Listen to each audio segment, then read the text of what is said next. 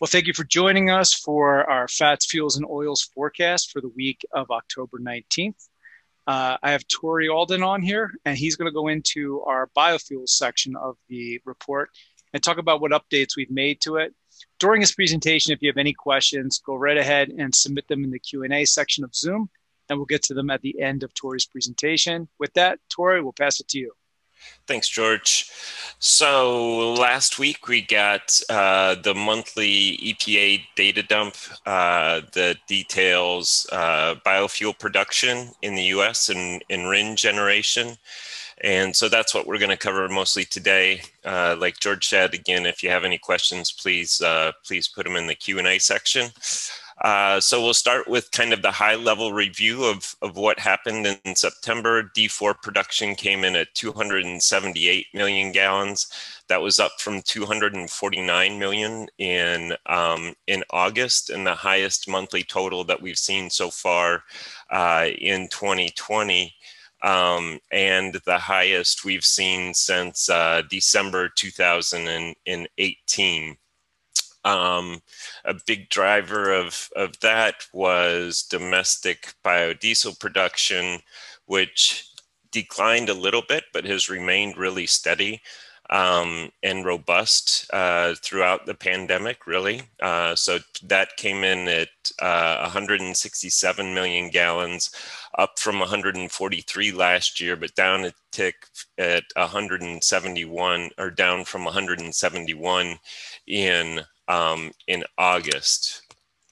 Biodiesel imports also declined just a touch from August. They came in just above 13 million gallons. That was down from 14 million in August and down from almost 15 million gallons last year.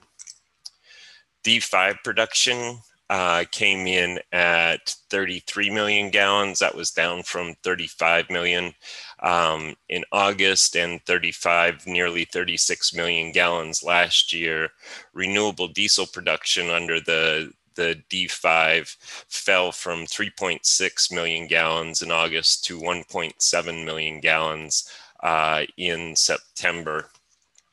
And then D6 production came in at 1.11 billion gallons. That was down from 1.12 billion in August and 1.19 last year.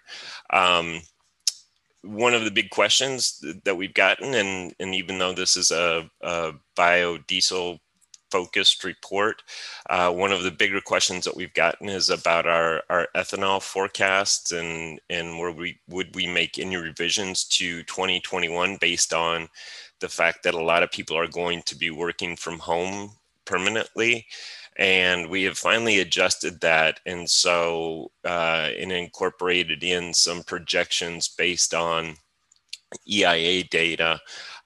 So for 2021, basically we have domestic ethanol production rising from 2020. So for 2020, we've got it at 12.7 billion gallons. We've got it rising to 13.8 billion in 2021. While that's a year-over-year increase, driven by, in April and May, we produced less than 1 billion gallons for the first time since the EPA's tracked RINs.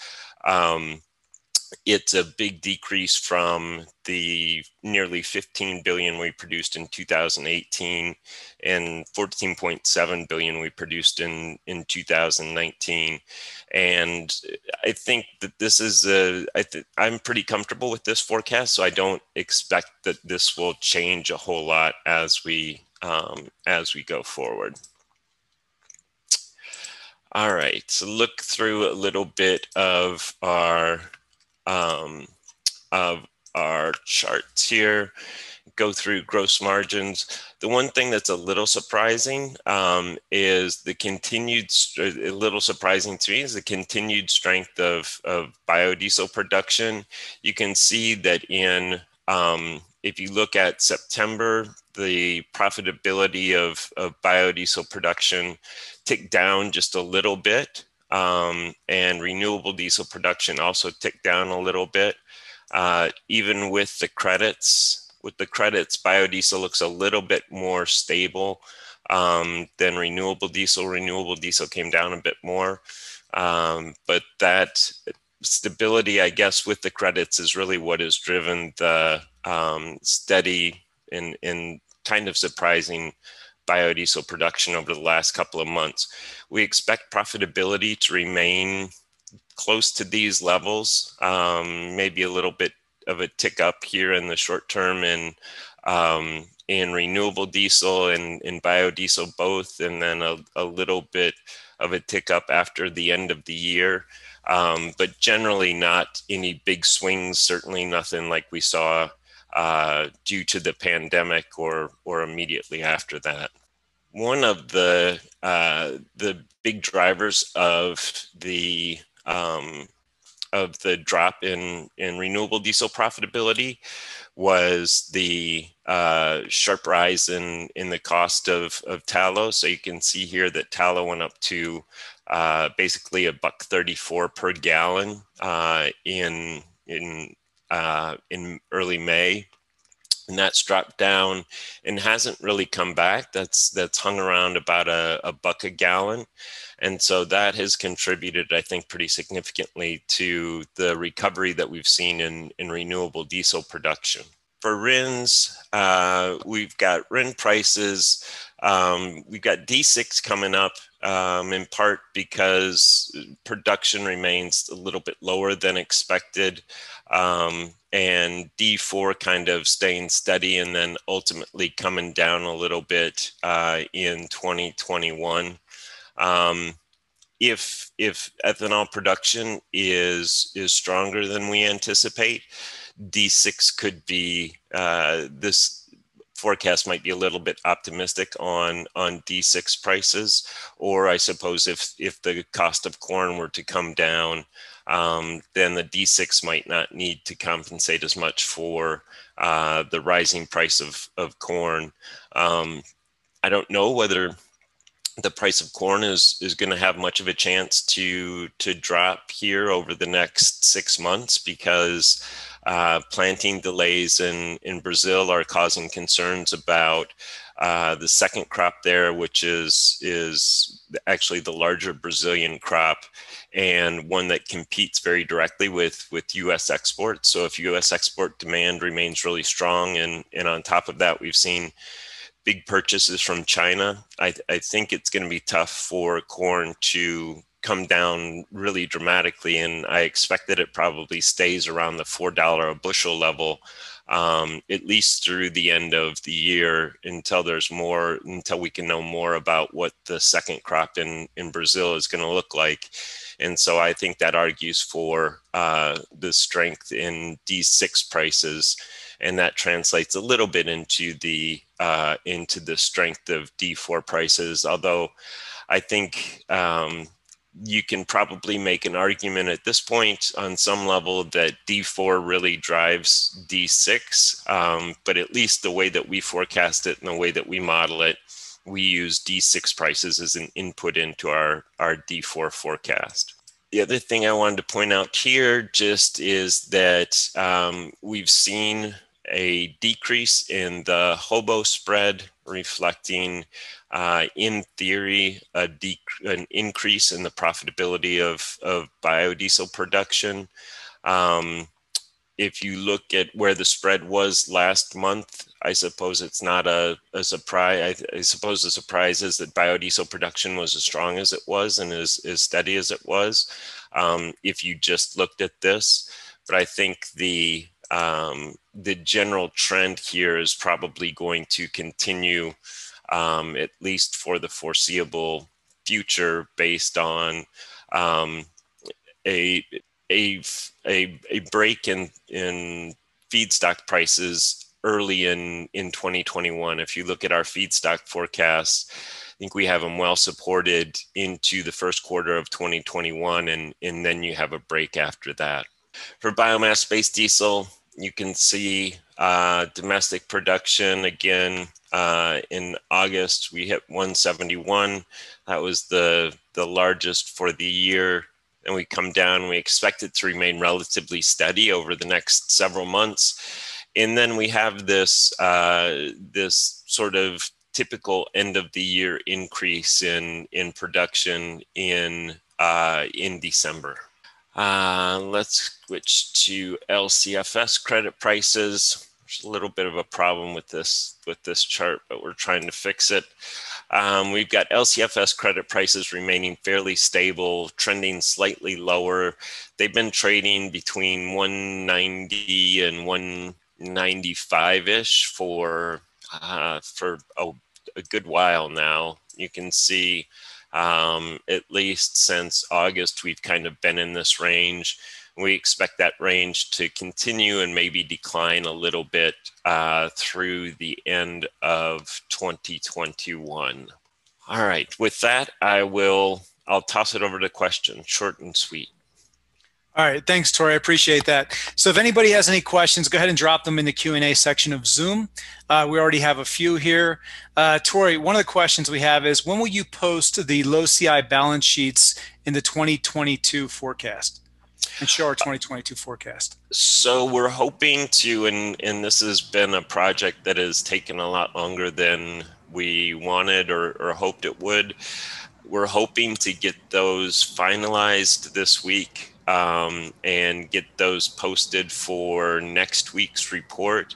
There could be some last minute glitch that prevents us from doing that, but we're really close now. We're just in sort of the final adjustment phase of the low CI balance sheets, and then we'll get those posted up in the low CI section.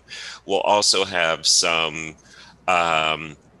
We'll have an aggregation of feedstocks that we'll post on the in the biodiesel section. So we'll have a total feedstock balance sheet, and then a veg oil balance sheet, and a low CI, essentially a fats and greases balance sheet that we'll post on the biofuels section. And then as far as rolling out our forecasts, right now is part of the low CI project, we are finalizing our 2022 forecasts. And so I would suspect that we'll probably get those posted in early November at the latest. It may be a little bit earlier than that, but that's probably when we'll start to try and target putting our next year forecasts up every year is kind of just before the end of the year, so that we have kind of a rolling forecast for the following year out, always, even in I guess 2 years out at the end of the calendar year. Okay. We've got two more questions, unless the audience has more questions here. You have a large increase in production for several categories in December. What's driving those increases? So there's kind of two things that drive those. One is the way that we do our forecasts. December ends up being a balancing month, and so basically what we do is we have an annual forecast, and then as we realize the data each month, we go through and we make adjustments based on whether the data came in above or below our forecast. If we don't adjust that annual number, it kind of, those adjustments get reflected in the December number. So there can be a little bit of that. The December number can go a little bit higher or a little bit lower than we expect, just based on the realization of the data. The second part is there's a seasonal pattern, and typically in December, what we've seen in the past is the production jumps a lot because of producers and users scrambling to account for and have enough RINs on their books to meet their mandates. Right now, I think what's really driving that probably more is the annual forecast, with production coming in a little bit lower than expected in some of these categories. The annual forecast, which is ultimately based on the mandates, may be a little bit higher than than we might realize. And so that might make the December numbers look a little bit bigger. I don't know whether we're going to get the same kind of big jump in production this year that we typically see. On one hand, I think you could argue that that the lower than expected production for some of these categories will leave a bigger gap at the end of the year that needs to be filled. But on the other hand, because the RFS is a volume driven system, it's not a you have to produce and use 10 million gallons of this stuff. You have to produce and use a percentage of your total use. It could be that usage is down enough that that we don't see it, but we're going to continue to try to stay on top of that and make sure that those things don't get too far out of line from what we think will actually happen. Okay. And again, to the audience, if you need any clarification or want answers to anything, please submit them. This is our last question, unless I get some more here. The spread between your forecast for D4 and D6 RIN prices has narrowed. Has the probability of hitting a blend wall fallen? It's actually widened. I think that might have been backwards a little bit. So it's widened a little bit over the last several weeks. I think that given what we were talking about in terms of the ethanol forecast and the potential for fewer people driving to work every day, I think that probably argues that that the blend wall is probably more likely to be hit. But that's oddly enough, that's not necessarily showing up in the forecast. And just the way that we forecast D6 prices is based in part on the price of corn, in part on net RIN generation. And so I think that those numbers are coming in and suggesting that it's going to widen. We probably need to make sure that that's what we really think, because I think if you think about it, unless you have a culling of ethanol capacity, if we use less gasoline, it seems more likely to me that we would hit the blend wall, which would imply a narrower spread between D6 and D4 RIN prices than we've seen in prior years. And indeed, the forecast trended that way for a long time. So I'll have to look into that a little bit and see if we get if there's a good reason why the numbers are kind of moving that way. Okay. Well, Tori, that's all the questions I have. Thanks for taking the time. Attendees, thanks for jumping in there and asking the questions. Next week, we'll have an update with Ryan Standard going into the low CI section. So thank you all, and we'll talk to you next week. Thanks, everybody.